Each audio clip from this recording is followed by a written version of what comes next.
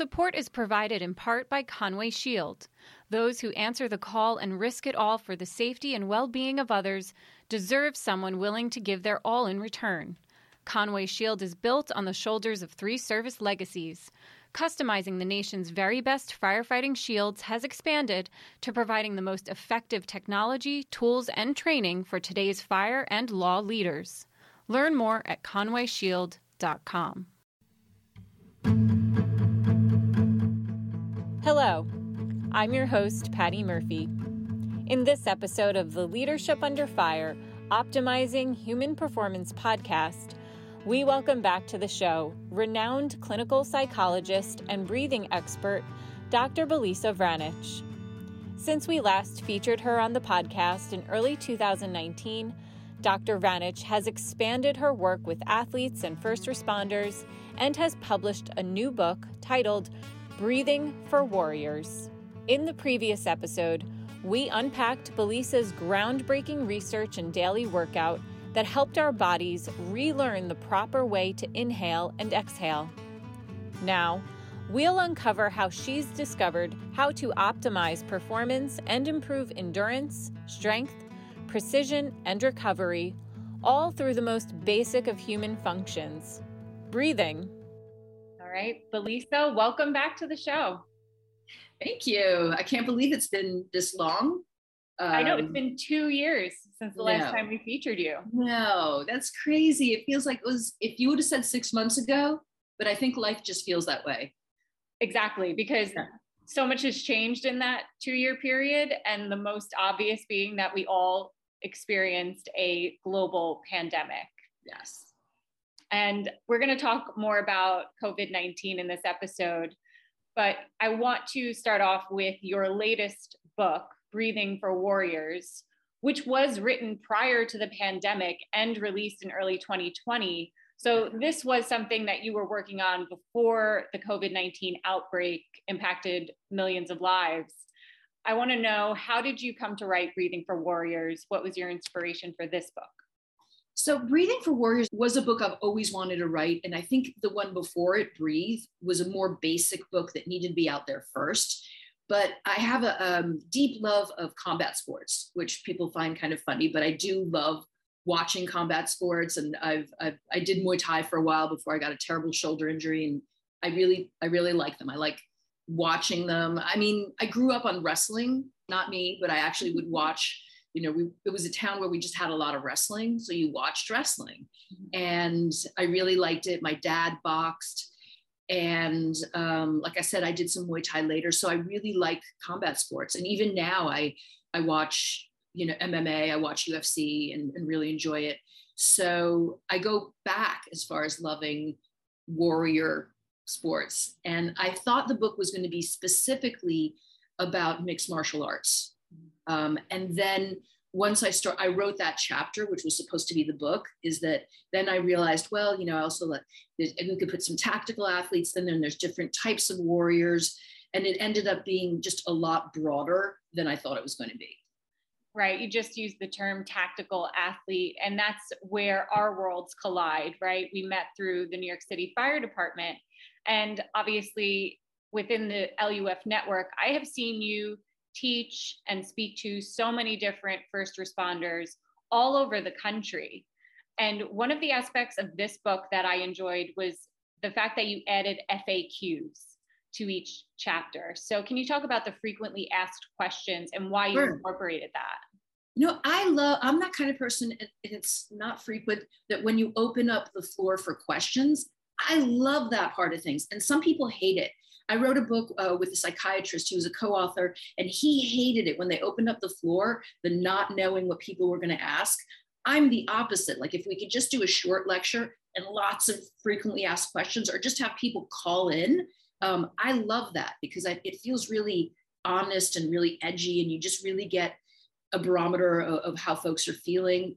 But the frequently asked questions were topics that, to be practical, is that I couldn't get them in the book, like in a chapter, but I wanted to touch on them because they were important. So sometimes they were really specific, but I could get them in there as a frequently asked question, or they actually had been a frequently asked question, or a question that someone had asked that I thought, oh, that's kind of a cool question. Maybe a lot of people don't ask that, but I think people would be interested in hearing the answer. Yeah.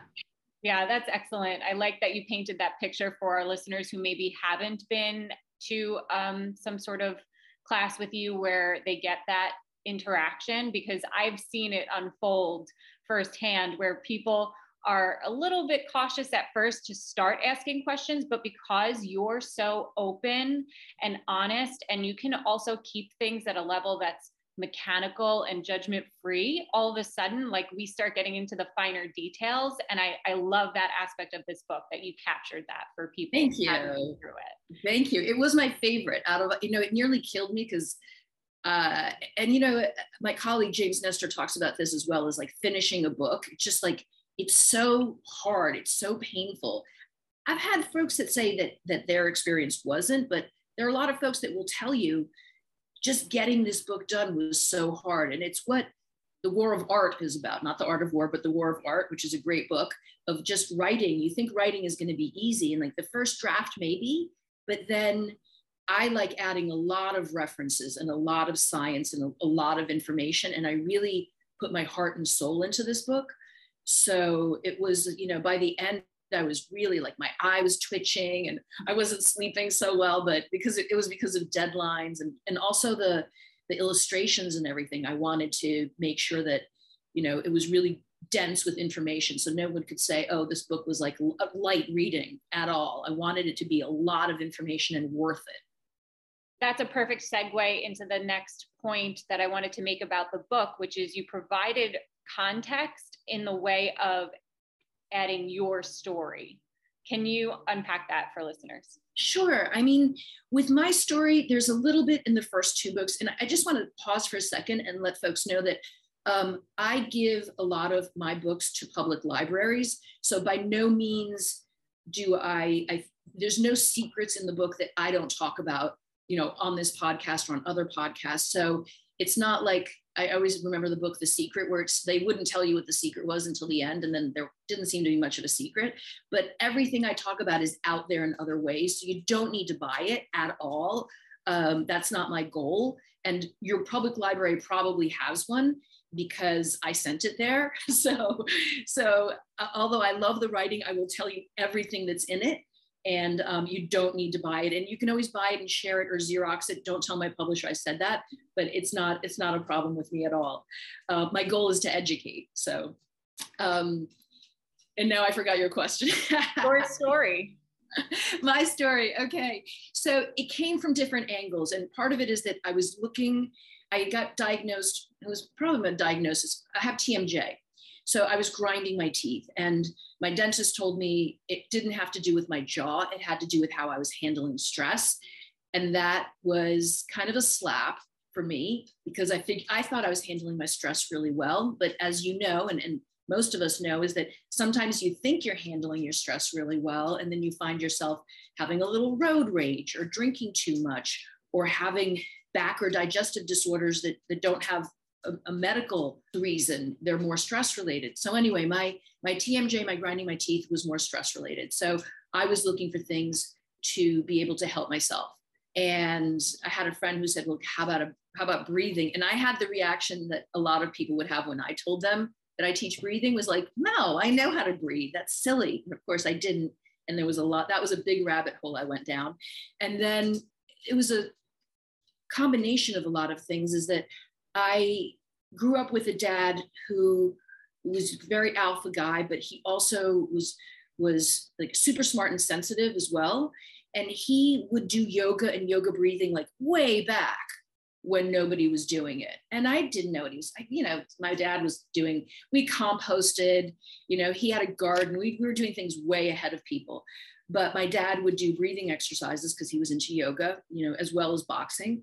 But he eventually was diagnosed with vascular dementia, which for someone who was a history professor was super tragic, but he wasn't getting enough oxygen to his brain. And that's part of the dementia. And I always thought back and thought about how no one ever thought to tell him, like, breathing exercises and us looking at your oxygenation and bettering your oxygenation through exercises might be helpful. So that kind of came into the picture a little bit. And then the fact that I'm by no means a professional athlete, or maybe not even an amateur athlete, but I've always done sports, been in sports. So breathing well is important to me. So just a combination of all those things kind of came together at one time. And I had a moment where I had to decide, do I want to continue doing therapy and being a psychologist, or do I actually want to focus more of my attention teaching breath work, which at the time was not super popular, and I made that leap, and couldn't be happier than I did, because all of a sudden it's really trendy right now.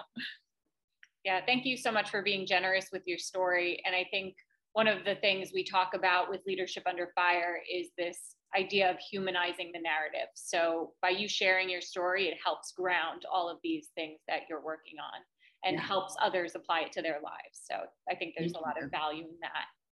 And then the last thing I want to touch on in terms of this book is the self-evaluation aspect that you continued, because something that we talked about on the last episode, and I know you've done throughout your career, is make sure that there's some sort of measurement for people to be able to really get tangible results that they're excited about and that they are able to actually use to implement to optimize their performance in their lives. So can you talk about the self-evaluation? Sure. So it's called the breathing IQ. And part of it came from having worked in the hospital system, where in general, I don't think we mean to, but often what happens is that patients are disempowered. So how often do you see someone and they've had a test done, and you say, well, how did it go? And they'll say, well, I was normal, or they said I was okay. Well, that's just not enough information. You need to know the number and what the number means, and then how you can keep that number being good, or how you can make it better. So my goal in having the breathing IQ was because with breathing, it should never just be okay, like you're good. No. Our breathing should be optimal, or we should have the choice to be able to make it better, because it's something that does decline with age. And if you're thinking about operating at fires, you're thinking about firefighters, is longevity of career is terrifically important. With athletes, it's important as well, although less so because the careers are shorter, obviously. And just for us, average civilians, we're going to live longer, and we want to live well longer. The idea of living, broken longer is not so great, right? Mm-hmm. So I came from a background of psychometric. So I did IQ testing, like regular IQ testing for kids getting into schools, testing for people that had brain trauma, testing for court evaluations. And I taught at NYU. I taught the Rorschach at NYU, which is the ink blots that we don't use anymore. Mm-hmm. And so switching over to say, we have breathing, let's get a metric for it, was really natural for me. And what I found is that there isn't one. There isn't a good metric that you and I can use to screen how we are breathing, if we are actually breathing well. You have to go to a hospital. You can get a diaphragm ultrasound. You can have spirometry done, but there's nothing that we can do to ourselves to look and see if we're breathing well. And the caricature that we have for a deep breath is ridiculous. Mm-hmm. So you ask someone to take a deep breath, or you look at images of a deep breath, and often they're completely anatomically incongruous. They actually don't make sense with the way we were designed. So having a baseline goes back to a concept I repeat, which is that you can't change what you don't measure, or you can't change what you can't measure. So if you can get a measurement, a baseline, you can make things better. So that's where the breathing IQ came about. I so appreciate that, because as I mentioned, this book came out in early 2020, and it was a great reminder as we got forced into quarantine. And for me in particular, getting stuck in my little studio apartment, sitting down in front of the computer most of the day, getting stressed, getting frustrated, and then realizing in a moment, oh, wow, I'm not breathing.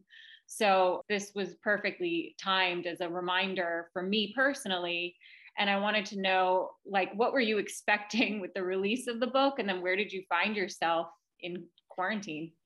Well, it was an unfortunate timing, because the book had to do with sports. And none of us were playing sports at the time. And I know that one of the things that made me crazy, because I was also in the studio in New York, and it was in the spring, which was still cold, is that my gym closed. And then we had a small gym in the building and that closed. And then you really didn't want to be on the street because it was either cold or raining or felt really hostile. And then the one outlet I had, which was running up and down the stairs of my building, I guess they figured out that people were doing this. They closed the stairs. They didn't, obviously block them, but we weren't allowed to run up and down the stairs. And that was sort of the one thing that was letting me sweat and keeping me sane, because sports and working out is an outlet for me. So then I really started, like I said, I really started tweaking a little bit. And it's interesting, I'll just go off on a tangent, is that I now live in Coronado in San Diego, which has just been rated the funnest city in the United States. And I don't know about the funnest, but it definitely, where I live right now, is the complete polar opposite of New York City, and especially New York City during COVID, where COVID here is a whole nother thing. I mean, you can always go outside. There's the beach, there's the bay, there's water. And it's just, I would have much preferred to have COVID here than COVID in New York City. So I think it's important to be sensitive to the differences in people's experience of COVID. And I know that I was just having, I was presenting somewhere, and they talked about like being at home and the safety of being at home. And I remember thinking, well, a lot of people aren't safe at home. Right. For a lot of folks, home isn't comfortable, and it may not be a safe place, either emotionally or physically.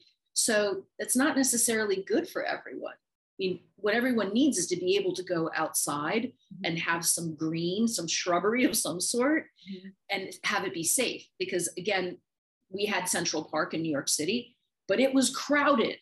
During COVID, I don't know if you went, you'd go to Central Park and it was like a flea market.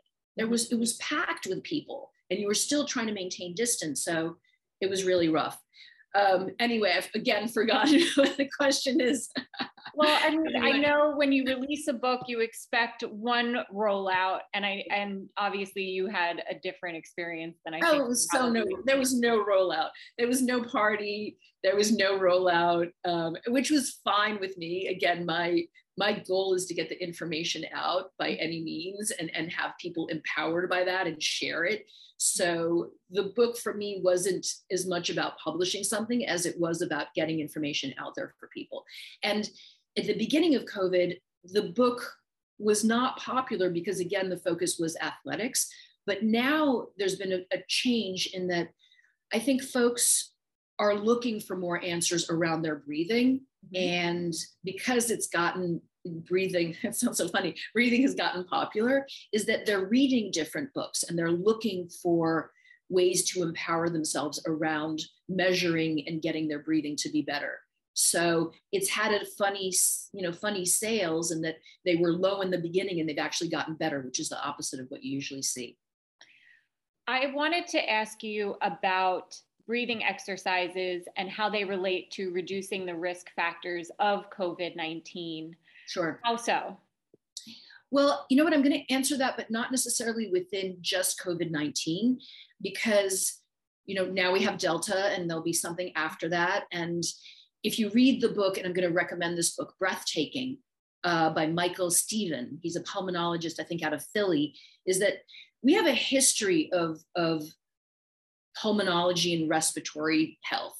So throughout history, there's been different challenges that we have. And right now, regardless of what you believe, we're dealing with COVID, and we're going to be dealing with other variants and other problems with our respiratory health, because our respiratory health is the new cardiac health. So in the 50s, we were really focusing on cardiac health.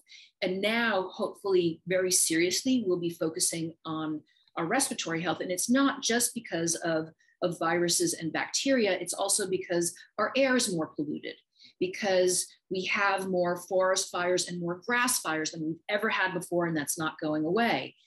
A lot of different issues that have now come together, which have pushed us to have to really examine our lungs, our respiratory health. So with something like COVID, or just our respiratory health in general, is that we have to ventilate well. And if you are what I call a vertical breather, which is an apical breather, which you use auxiliary muscles to inhale and exhale, you're only getting airflow through the top of your lungs. And that's like, I say things in a very simple way. It's not 100% that only air is on the very top floors of your lungs, but most of your lungs, the densest and the most oxygen rich, are in the middle of your body. So if you breathe with your shoulders, sort of picking your traps up and picking your thoracic cavity upwards to get air, is that you don't have the ventilation that you need throughout your entire lungs. And having air moving through your lungs is important. It's the same thing as why when you would take an Uber, you'd have to have the window open, is so that maybe things would come in, but hopefully they would go out as well. So if you have strong lungs, and I'm going to use that in quotes because your lungs don't do anything, but if you have a good system that pulls air in and pushes it out, you're going to be safer. So that's the first thing. And then also the risk factors are often medical issues that can be addressed with breathing exercises. So for instance, I'll use the most common one, is that high blood pressure is a risk factor. But high blood pressure responds very quickly and very efficiently to breathing exercises, meaning that if you breathe well diaphragmatically and you focus on your breathing and you have a protocol for breathing exercises that you do every day, just like you might do anything else for your health, you can lower your blood pressure on your own. So I've had people, and there's actually a lot of science behind this. Nothing I say is sort of guessing or woo-woo. When I say that breathing exercises help blood pressure, it means that there is a good dozen or 2 dozen or 3 dozen studies that show this. So you can lower your own blood pressure by changing your breathing. And sometimes that means you can get completely off your blood pressure medication. And sometimes it means that you can lower it significantly. But it can be helped with something you can do that's free, which is, again, mind-blowing. So, other risk factors are, being inflammatory because of stress. Again, that's something that with our breath, we can take better control of. So when it comes to risk factors, focusing on your breathing before you have something happen to it is really important. And I'll give you an example. Another example of that is that when you have a cold or pneumonia or bronchitis or COVID, that you have an efficient cough is really important.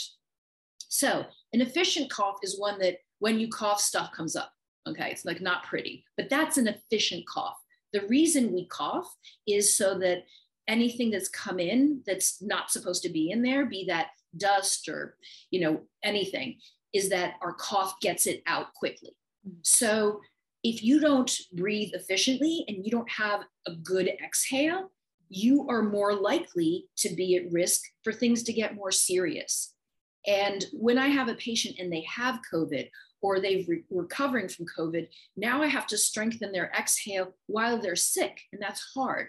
I would rather you make sure your breathing is good and your exhale is excellent, for that way, when you get a cold or bronchitis or anything, your strong exhale can be efficient and get stuff out of your body. I know that you have stated that the diaphragm is the most important muscle in the body. And I know that may seem like a bold statement to some, but why do you stand by that? Oh, absolutely. It's the most important muscle in your body because nothing else works right if your diaphragm isn't working, including your heart. So yes, your heart is important. So it's either first or second, but it's up there in the top too.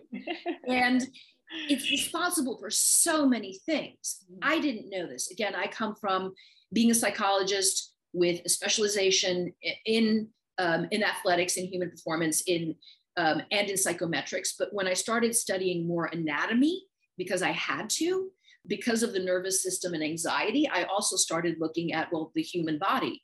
And the diaphragm is responsible not only for breathing, but for balance. It's your main muscle of balance. And that's mind-blowing to me. I didn't know that. It's like you're being able to stand and walk and run and not fall down, but not hurt yourself and not break your hip or anything, has to do with you having a strong diaphragm and having good, what comes with that is having good intrathoracic pressure. that protects your spine, and having your center of gravity be low rather than high so that you don't fall down. And then the two other just as important things is your digestive health and your back health. Mm-hmm. So if you don't have a good, strong diaphragm, meaning your mechanics aren't good and your diaphragm as a muscle isn't strong, you're going to be more at risk for digestive problems. And that's GERD, which is acid reflux, irritable bowel, constipation, anything that happens in your gut.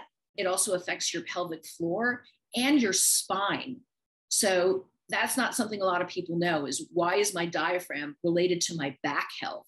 And that came from, I read a book by Dr. John Sarno, The Mind-Body Prescription. And this was 15 years ago when I first started doing this. And he was a surgeon.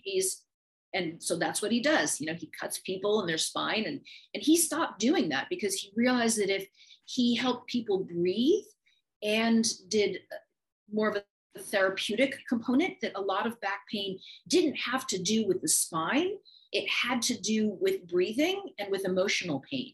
So that was a book that was really formative for me. And I encourage you to read it as well. So again, having a strong diaphragm ripples up your body and down your body. And if you don't have one, sometimes what you're suffering from is so far from the location that you don't know. So you're thinking, oh, pelvic floor, what's that related to as far as my diaphragm? Or I can't sleep. Well, that's related to your diaphragm. Or, I have acid reflux, really bad acid reflux. That's actually related to your diaphragm because your esophagus goes through your diaphragm.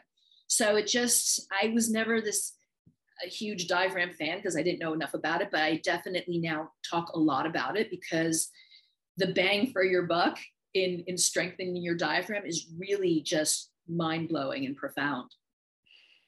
I go back and forth. I ask myself this question, right? Which came first, the chicken or the egg? Should you have a strong mindset or a strong body? Which is more important?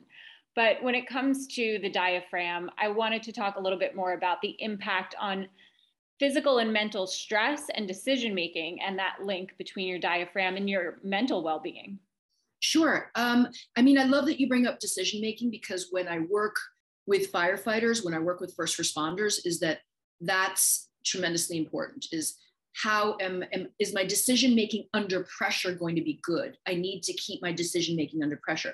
All of us, if we have to make a decision and it's, the middle of the day, we weigh things out, we call people, we figure it out. But decision-making under pressure is a completely different animal. And when you control your breath, you control the ability to be able to have good judgment and good reasoning. And that is tremendously important as far as your mental game, professionally. Well, personally as well, but definitely professionally. So you already unpacked that you catered to tactical athletes in Breathing for Warriors. I wanted to talk about the chapters you dedicated to breathing to improve endurance, major lifting, applied precision, and for optimal recovery. Why did you choose those areas to focus on for tactical athletes? So every sport needs either endurance or precision. Some of them need both. So when I started, I was doing it by sport. And I realized that I was going to drive myself crazy. But then I also realized that then it would mean that folks would only have one chapter because of their sport. And I was repeating myself. So it was really a practical decision, is that when you have, when you look at your sport, you need to say, well, what do I need for this sport? And not all sports need endurance. Not all sports need strength in the way strength training does. Not all sports need precision in the very classic definition of precision, for instance, in golf or in billiards. So I divided it that way. So if you wanted a chunk of the book and didn't want to read another chapter, you didn't have to. Hopefully people got hooked and they read chapters that didn't have to do anything with them. Right. But I think most of us have something that we do either professionally or personally where we want more gas. So if you ask an endurance runner or a fighter, do you want more gas in the tank? Do you want your conditioning to be better? Is that most people are going to say yes. Like, even if it's great, could you have a little more? So the endurance chapter is about that. And it's really one that I love, maybe even more than, I can't say all the other chapters because that sounds like me saying that I love one kid more than the others. But the endurance chapter was really special because there was already a good almost decade of research that showed this. So this wasn't me making it up. This is really me being able to stand on the shoulders of other fantastic researchers that had done really sound research for the last 8-10 years. Alison McConnell, Mitch Lomax are two that I mention constantly, is that if you have an endurance athlete, or let's take two groups of endurance athletes and they're twins, like it's just all twins, right? Let's just make it easy, is that one group is really talented, just as talented as their siblings, but we work with one group and we actually do an intervention with them and have them do breathing exercises. Everything else stays the same. Is that the group that does breathing exercises hard, right? Mechanics good, strong breathing muscles, is that they're going to do better. They're going to delay fatigue. And that's the terms that the research shows, which just means that you're going to be able to go faster for a longer amount of time. So your numbers are going to be better at the end of the day. So that to me was fascinating. So I'm reading research paper after research paper showing this, showing it with swimmers, with cyclists, with runners. And I'm thinking, why are we not, as a society, of athletes doing breathing exercises? If right here you have, numbers and clear scientific evidence that this works. And that was mind-boggling for me. And there's a reason for that. It just takes a long amount of time for research to come into just us people in the front lines. It takes a while. It takes 10 to 12 years. That's probably going to be a little bit shorter now just because of social media and so on. But that's something that can make a difference in your performance immediately. Again, that you own. You don't have to go to appointments. You don't have to buy a expensive gadget or have a particular trainer. Is that you can work out your breathing muscles and it's going to indubitably affect your performance if you need endurance in your performance. I, as you know, am a runner and I've run ultra marathons for several years now, but I found myself in early 2021 needing to go back to the gym and kind of start at a base. And so I got myself a trainer who forced me into doing some heavy lifting that I wouldn't have normally done on my own. And as the weight started to increase, I had your voice in my head because I wasn't breathing and I wasn't able to be effective in the moment. So I literally paused many times and said, wait, I have to practice this again and try to find the cue for my breath. But that didn't just help me impress my trainer in the moment. It also helps with regeneration and recovery, from my understanding. So do you mind talking about how breathing helps recovery? Sure. I mean, for recovery, and we can go back and talk about precision and strength as well if you want, but for recovery is that we now know this, is that in order to get stronger, you need to have moments of recovery, hours hopefully, where you're not doing laundry or playing video games. It actually has to be an active recovery where you are, Jimmy Lopez loves foam rollings and using balls for fascia. It may be that you do ice baths or, there's a whole bunch of things that you can do. But the most important, again, you're asking me, right? The most important is that you have a breathing practice because your breathing actually clears your body of toxins. So if you have worked out hard and you need to flush out your body and start recovery, is that if you're breathing in a way that's dynamic, where lymph is moving out of your body, lactate, maybe adrenaline, that's part of the healing process that's going to get you stronger. So when you do what I call a recovery breath, which is an active meditation that's led with breath, is that you are clearing your body out. Better than any detox, you are using your God-given internal mechanism to be able to flush your body out. And you're getting rid of oxidative stress. And I'll give you the reference from the article I love the most about how diaphragmatic breathing helps with daily oxidative stress, which we want. We want to get stress that's built up day to day out of our body so we can have that better recovery score tomorrow. And then being still, which happens after you do a really hard recovery breath. And again, one of the reasons I loved this meditation recovery breath is that you have to sort of do something really hard and then calm down. Traditional meditation, you sit and you try to get everything to sort of go into a single pointed attention and calm your body. That may not work for you. It didn't work for me. I'm still working, trying to get to that place that's more traditional. But if you can work out hard, then your body calms down and now your brain has to follow. And for people that find meditation difficult, like it was for me, is that if you run and sweat, sitting down and calming down is going to be easier. So that's what this recovery breath and meditation is about, is that you can get your meditation in and check it off as one of the things that you do for recovery by first having a breathing workout and then calming.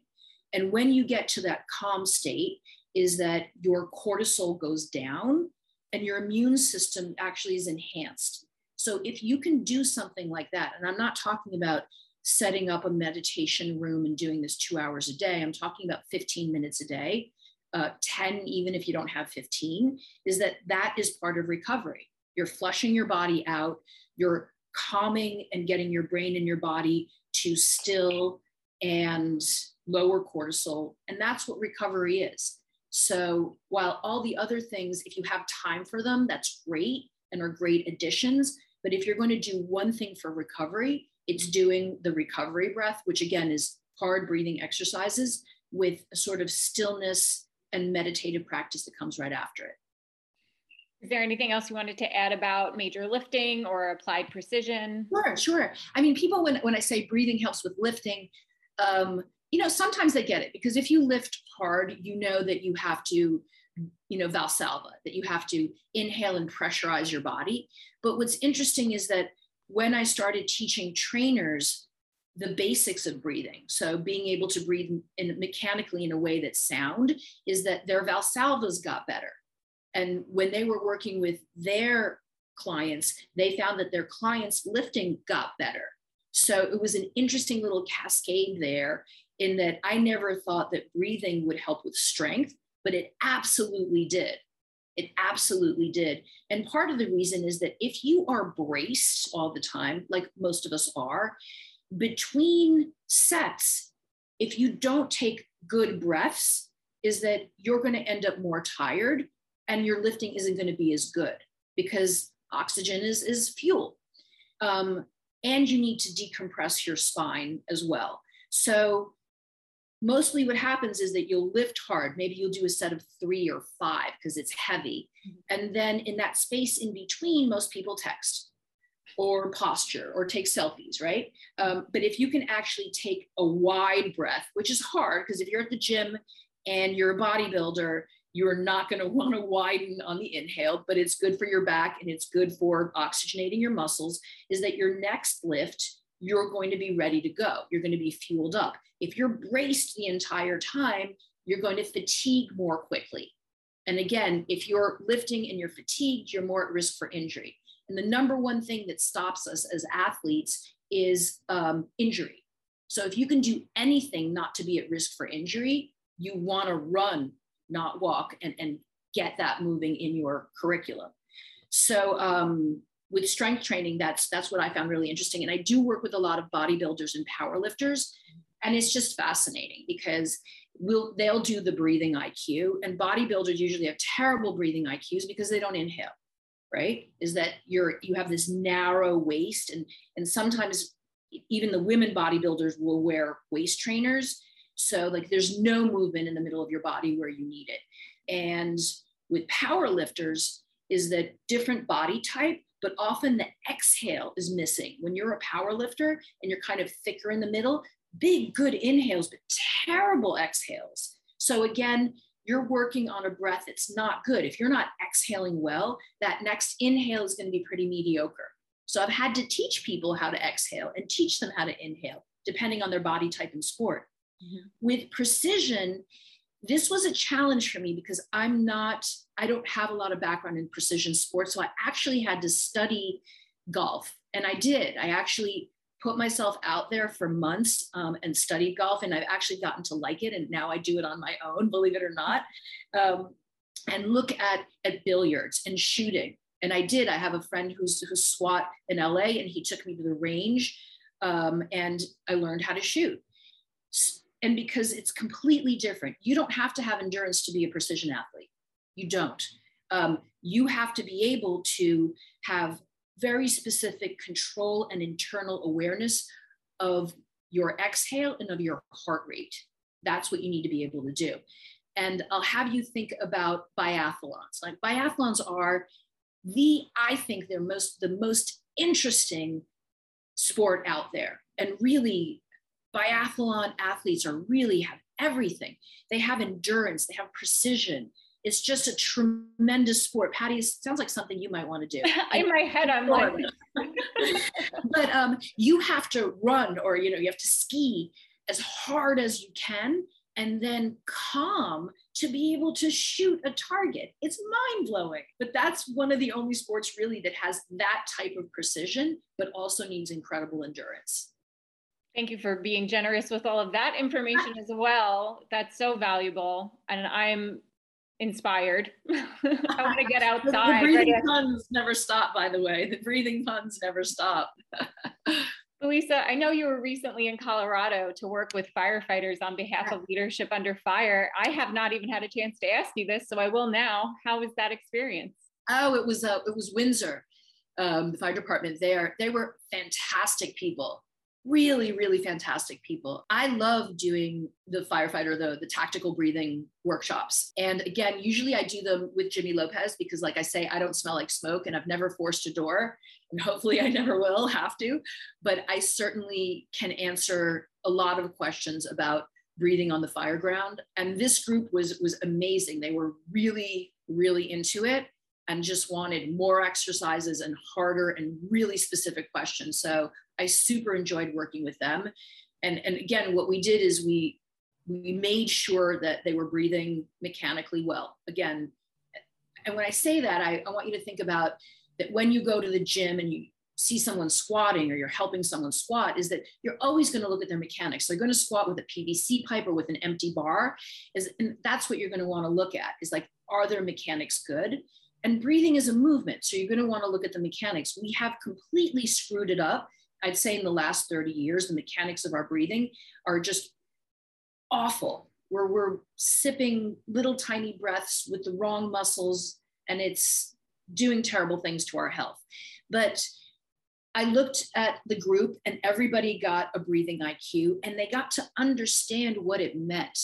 So everyone there had spirometry done, which is lung function testing. None of them, and this happens all the time, none of them knew what it meant or how they could make it better. And this is a profession where your breathing is critical. Your breathing has to be flexible and it has to be optimized for your performance under stress, for your longevity of career. So they got to actually understand what those metrics meant and then how to make them better. So again, I mentioned this before, is that your breathing functions decline with age.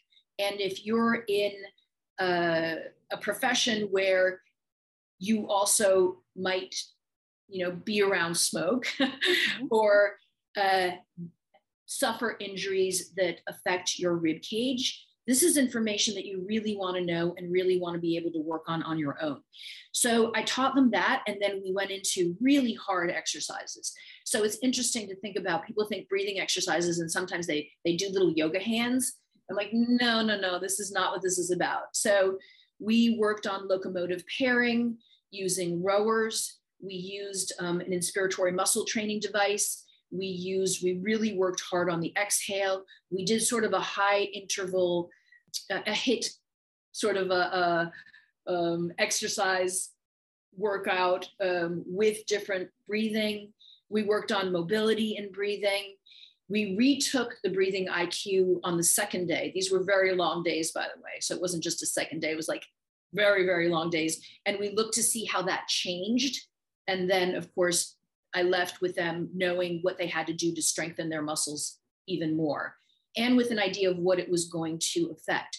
So this group had, for instance, what's called a Mayday protocol, which you probably know what it is that what you do in that situation. So now they were able to say, okay, well, maybe we use these, skip or whatever we use for our breathing. Maybe we go down to the ground, what you do during Mayday. But now they were able to take what they had learned about breathing and apply it to the protocols they already had.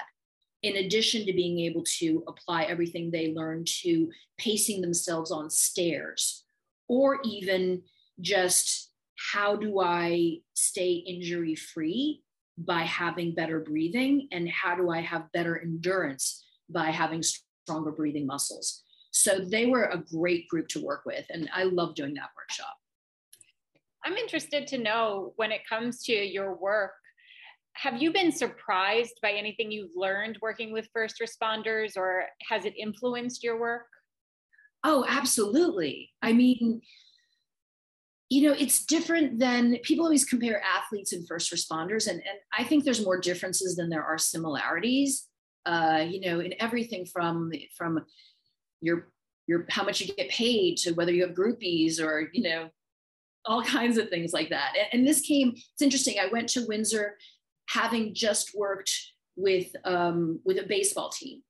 So the differences were just stark. There was such differences between working with athletes and working with first responders. So, and it just has to do with the reason that you're there. I'd like to think at the core of it, when I have someone who cares about their breathing and really gets into it, doesn't even really matter what they do with it. If they get it and they understand, wow, this is kind of like a secret weapon, because I don't know anybody else who's doing this, so I better do it. So when folks grasp onto it and really realize what it means, they get obsessed. And I think that part of it is mental, but I do think that part of it is your body all of a sudden being allowed to breathe the way it's supposed to, that it really resonates inside of you, kind of at a cellular level. I know that one of the testimonials I have is from someone at Leadership Under Fire whose spirometry post 9/11 was low. And after having done the breathing exercises and gotten a little obsessed about it, saw a very big change in his metrics. And that to me was chilling, because it made me realize the implications for someone's life, for someone's career. And this is when you work with first responders, is that it's a different animal. Some people don't like the word sheepdog, but they're a different animal. And I have so much respect for the first responders that I work for, about the dedication and just what they're up against. So to be able to help someone get their pulmonary function back up again, maybe extend their career, maybe just get them to realize that their bodies aren't as broken as they thought, because that can be depressing in the clinical sense. It can really bring on clinical depression when you start feeling like your body has broken to the point that you can't do what you love or what you're meant to do. So that for me has been really what inspires and what drives me to work with first responders. I absolutely share that gratitude and respect for the work that I'm able to do, even just to be a witness sometimes to things and conversations, and then having the opportunity to participate and influence is just amazing and not lost on me, the responsibility of that. So one thing I wanted to talk about, and we haven't talked about it yet, is home life and how breathing has impacted people's home lives that you've worked with, whether they're in high-risk industries or highly competitive industries. What are some of the most valuable takeaways people have had after working with you at home, whether it's with their spouse or their kids? Well, right now it's not that there's right now, is that we are very anxious, not just because of the state of the world, but it's not evolved either, isn't the word, but we're highly anxious right now. And the rates of anxiety and depressive disorders has definitely gone up.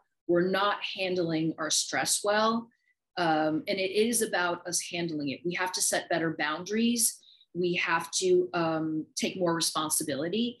But when I think about how we handle stress and how we handle anxiety, I think about that's more personal and at home. I mean, there is the professional part of it of responding and your judgment under pressure.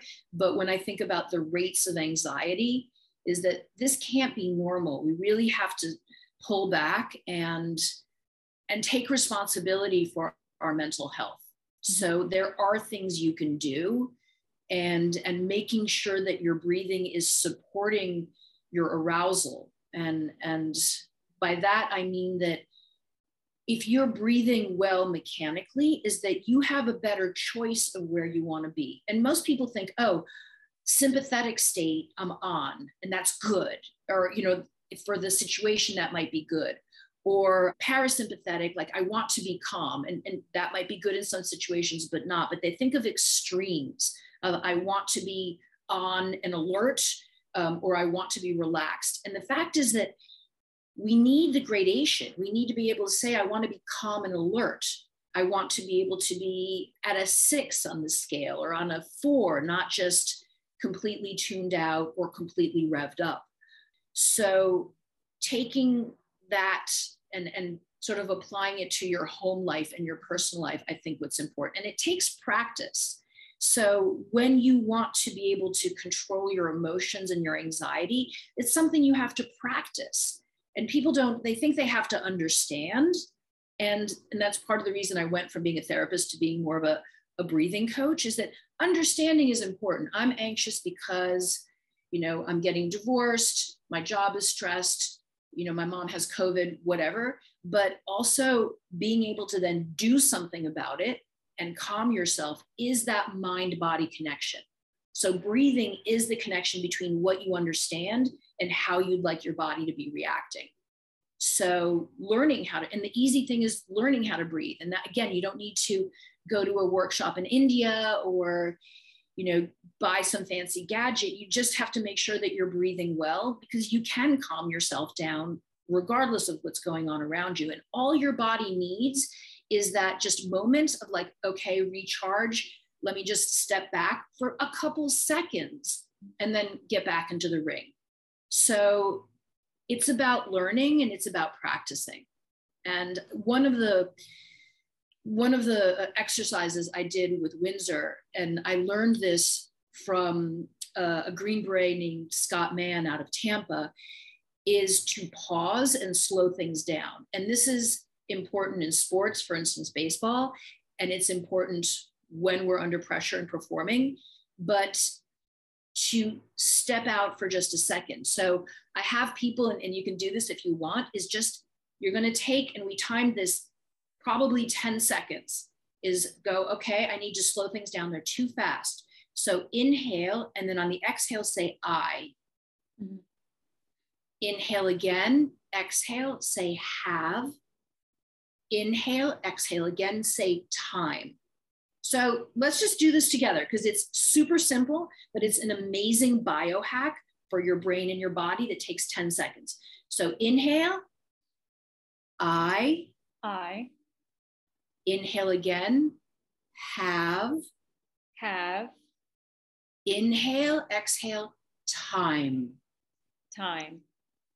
Big inhale and big exhale. And now go.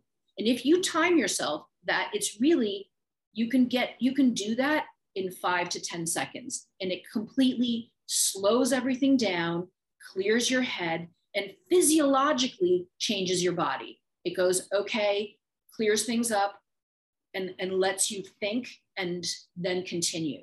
And like I said, I learned that from a Green Beret who has decades of really intense experience under his belt. And, you know, I use it all the time, is to slow things down. I have time. And it may mean just 10 seconds of time, but it can change the way you think and the decisions that you make. And I think that's for us average civilians, that's really important as well. So you're in the car and you're frazzled and your kid's screaming and your dog's barking and whatever. It's like, You're going to pause for a second. I have time. I have time. And all of a sudden your body switches to, okay, let me think more clearly. Let me slow things down and let me make a better decision. That's outstanding. And I have to say, I was looking at the clock while you were speaking, and I was starting to realize, oh no, we're running out of time. And I was starting to get worked up. So that practice really just helped me ground in the moment. So thank you. As we begin to wind down, I wanted to ask you if there are any other projects you're working on that you're most excited about right now, because I know you're always working on something. I'm always, you know what, I always am hoping I can finish projects, but I just realized that's never going to happen. I'm always going to have 4 projects, you know, on the stove. So right now I'm working on bringing breath work into more of a medical setting. So how do we teach people with GERD how to breathe to actually help their esophageal sphincters work better so that they have less GERD? How do we teach radiologists to cue a breath that's going to lower the diaphragm and bring the heart away from radiation's path? Things of that sort. So that's one project. The other is I'm actually working on a video of breathing for warriors, specifically for jujitsu and other martial arts. And hopefully that'll be out in a couple months, but that video that shows exercises and shows the workouts that I do in person, I think is going to be important for folks that maybe don't live anywhere near where I live or where I'm doing a workshop. And that one's pretty exciting. It's going to be with a UFC fighter who's a bit of a legend, if I say so myself, named Bas Rutten. And he's quite a character. So it's not only going to be an educational video, but it's definitely going to be funny as well. So those are the 2 that are out there right now that I'm working on, and I'm super excited about them. Yeah, I'm excited to see where they go, because I know it's going to be a success and, of course, optimize people's lives. So do you mind if in the last few minutes that we have, if I ask you a few rapid fire questions? Go right ahead. I feel like this section of this show gives people a better idea of who you are or what influences you. And then it gives them a little bit more homework to do. And obviously they can educate themselves. So I'm only looking for short, sweet answers. You got it. If I don't have one, I'm going to say I don't know, because sometimes I'll get those questions and I really want to give you a good answer. So if I pass, you'll let me pass, right? Yes, of course. Okay, so the first one is, what was your favorite book that you read recently? The Boys in the Boat. And I know I'm late. Like, people always laugh that it takes me so long to catch up, but it's because I read really slowly. But The Boys in the Boat is about the Olympics that were in Berlin and the American rowing team. I love books about sports. I don't know. I'm like, I can read books about things I will never do. I just read The Incredible Trek, The Incredible Journey. It was about a young man who crossed Antarctica. I'm gonna have to go back and look at that, but things I would never do. I love sports stories. So The Boys in the Boat is just like phenomenal. And it also gave me a sense, because I've gotten into rowing so much, and I am into rowing actually because of someone who works with us, is Ellen Cafaro. Oh, yeah. You know, she's 2-time Olympic gold medal winner, and she works with me as well. She's teaches breathing as well. So it really made me understand what group flow is. And if you've ever read Stealing Fire, they talk about group flow with Navy SEALs. For me, the group flow that you have in a boat when you're rowing sounds really spectacular. I've never experienced it, but I can imagine it. I'm so sorry. This is going to be rapid fire. I'll shut up. Go ahead. I love it. I feel like I got 3 or 4 books out of that. Okay. So what's your favorite podcast that you're enjoying these days? Oh, there's one that's really, really amazing. And the host is just out of control good. So it's called Leadership Under Fire. Oh, Sorry, I think our podcast is really good. And you're an amazing interviewer, and the guests are just out of control good. So I'm sorry, I'm just going to say that because it's true. It's totally true. I will plug the team then, because we do expand now to other team members being able to host episodes with their peers, which I didn't think was going to happen. And I was sort of surprised when it did, because people who weren't so comfortable being in front of a camera or on microphone when I first met them are now, front and center. And it's extraordinary to see because they see the value in sharing stories. Yeah. And it's fun to teach these people who teach me so much. Yeah. So it is a cool podcast, I have to say. It's pretty cool. What is your favorite movie? I don't have one. I gotta say, I'm really looking forward to this movie. Again, I'm off on a tangent with Channing Tatum, and he's got a military dog that is rehabbing. It's coming out. I mean, how could you not? It's got Channing Tatum and a dog in it. It's just going to be amazing. Who cares what it's about? But it's kind of true to my heart because I have a military dog that's a rescue who's exactly the same breed as in the movie. Yeah. So I'm going to say that. I usually say Murder Ball, I got to tell you, which is about paraplegic rugby players. And the reason I love that movie is because I have folks watch it because it is inspirational and it helps them get out of their own bubble sometimes. Like sometimes we feel so bad about where we are and maybe we'll experience too much self-pity. And something that will really kind of get you moving is Murder Ball. Is an old movie at this point, but it really is the message is really good. And as athletes, these para athletes are they're regardless of para, they're just amazing athletes. So it's good to be able to go into that world and start really realizing there's all sorts of athletes out there and how incredibly strong and inspirational they are as well. Yeah. Since we've already gone off on a tangent, I will jump on top of that and just say that there was a day last year where I spent the whole day in front of the television. I'm not going to lie, but I watched the Social Dilemma documentary on Netflix, and it had me feeling kind of disheartened about humanity. So I said, I can't leave, my mindset like this. So I watched another documentary called Rising Phoenix on Netflix. And it's about the Paralympics. And so it totally restored my faith in humanity and the human spirit and what people are able to accomplish physically. And then I think I rounded it out with another documentary about the fire in Paradise, California. So after watching that documentary about the Paralympics, I felt inspired again, let me do what I can to be a better person in society. So it was a rainbow of emotions one day.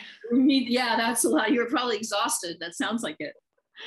Last but not least, what's your favorite hobby?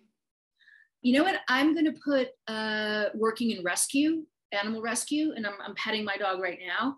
Probably my favorite hobby. And I've always fostered dogs. I probably have about 40 dogs that are out there that I've fostered that I'm like a godmother to. But doing animal rescue and being part of that community is really important. And right now, I probably have the most difficult dog I've ever had. He has a spinal cord injury from probably jumping out of a plane and not landing right. Again, he won't tell me. So I'm going to guess that given his background, but he has a spinal cord injury and some PTSD and probably some TBI as well. And, but I love him and I'm stuck with him and he's stuck with me. Although it's a lot of work, man. I got to tell you, I never thought I'd have to deal with diapers, but now I'm dealing with a dog in diapers who does not like people other than me. And, it's part of serving, I think, is that he served and it's important that he get the life that he deserves as well, regardless of what a pain in the ass he is. So I'm going to say that that's my hobby. Felisa, you never cease to amaze me. I wasn't expecting that answer, and you didn't pass on any of the questions.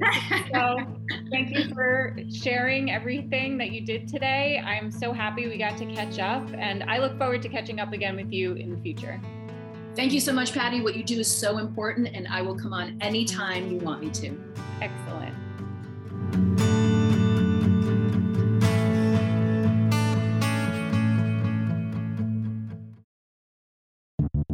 The Leadership Under Fire podcast provides a platform that helps to prepare performance leaders to navigate the moral, mental, emotional, intellectual, and physical rigors in high-risk and ultra-competitive settings by developing strength of mind, body, character, and critical thought.